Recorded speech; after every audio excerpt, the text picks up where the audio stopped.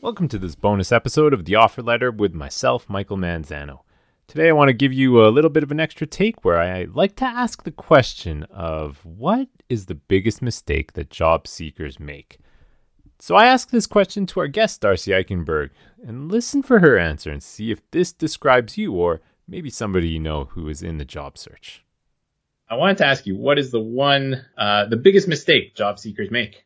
Biggest mistake job seekers make is getting in the swirl of rejection, of really talking themselves down, of not recognizing that it's not about them in so many ways. So yeah, I think the battle of the brain is one of the chapters in the book is called Conquer the Battle of the Brain. And it's not specifically about job seekers, but it really is around, recognizing that our brain, the little lizard brain was meant to protect us and so keeps it in fear. But that's not what you can do when you're in job search. You need to understand who you are, what you do, what you're worth, and not hesitate to go out. This is back to, you asked about how I prep for something like this to begin with. It goes back to, I say this for people who are looking for opportunities, to keep remembering somebody out there needs you. Because when you think, well, it's me, I'm in beggar mode, I'm in, please, sir, will you hire me? Please look at me, please, talk to me. I'm over here. Which is how our systems are set up, right? They're so stupid like that, especially for more experienced professionals. And this is why so many people today think, oh, I'm over 50, I'll never find another job. And it's so not true. But they give up. So it's that, the brain swirl, I think, is what gets in the way. But you just have to shift it to say, hey, somebody out there needs me. It's my job just to keep putting myself out there. And, it's not going to be everybody. Some people aren't going to be my peeps. Same way with what we do, right? Yeah. Some people hate the way I write just because that's just it's not their jam. Mm-hmm. That's great.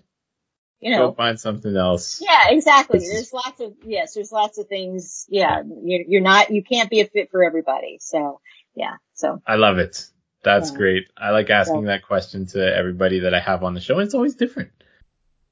As you heard, it's the battle of the brain.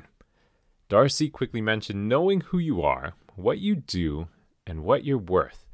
And those are important things to know, and that there's somebody out there, a company or a team that needs you. You won't be a fit for everyone, but you will be a fit for someone. It's kind of like if I opened a pizza joint called Uncle Mike's Pizza Palace that served only ham and pineapple pizza. Now, half of the listeners listening to this just balked at that idea and now think less of me, while the other half is salivating and thinking that they should go order one tonight and that they would be my loyal customers. Now, I'm not trying to attract the former or even trying to change your minds, but the latter wants that pizza and would hopefully order from Uncle Mike. And those are the ones that I would be trying to attract. I'm not trying to change the minds of the people that don't like ham and pineapple pizza, but I'm trying to attract the ones that already love ham and pineapple pizza. I might call it Uncle Mike, or if I decide to open in the Philippines, and it's going to be like Kuya Mike's Pizza Palace. In the end, you don't want to discount yourself. And that might be easy to say, but when you get rejection after rejection, then it's easy to fall into that spiral. So here's one thing you could do. You could keep a thankfulness journal. In it, write the things that you're thankful for at the start and at the end of every day. Write about anything that comes to mind that you are thankful for, and even if you aren't thankful for it, then find something about it that is good. It might be something like the nice weather you might be having, or even the piles of snow, that it's good for plants and for the farmers' crops. And if you're into skiing, then that's a great thing for you. Or how about that extra time that you get with friends and family if you're in the job search, and maybe being able to expand your network or time to learn something new. I know lots of people who have taken up a new hobby while they're looking for work, or they learn things like how to use LinkedIn more effectively.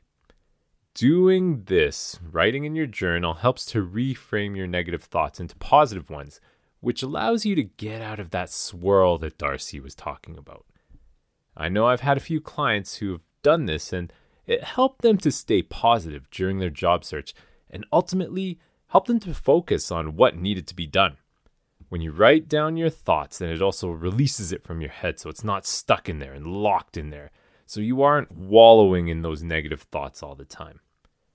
Then what you want to do is you want to review that journal every few days so you can be refreshed and remember what you're thankful about.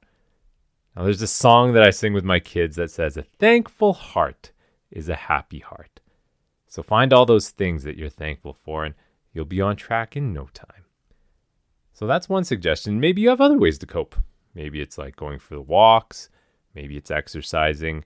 Maybe it's doing some art. Whatever it is, find your things that you enjoy doing that you can release that stress.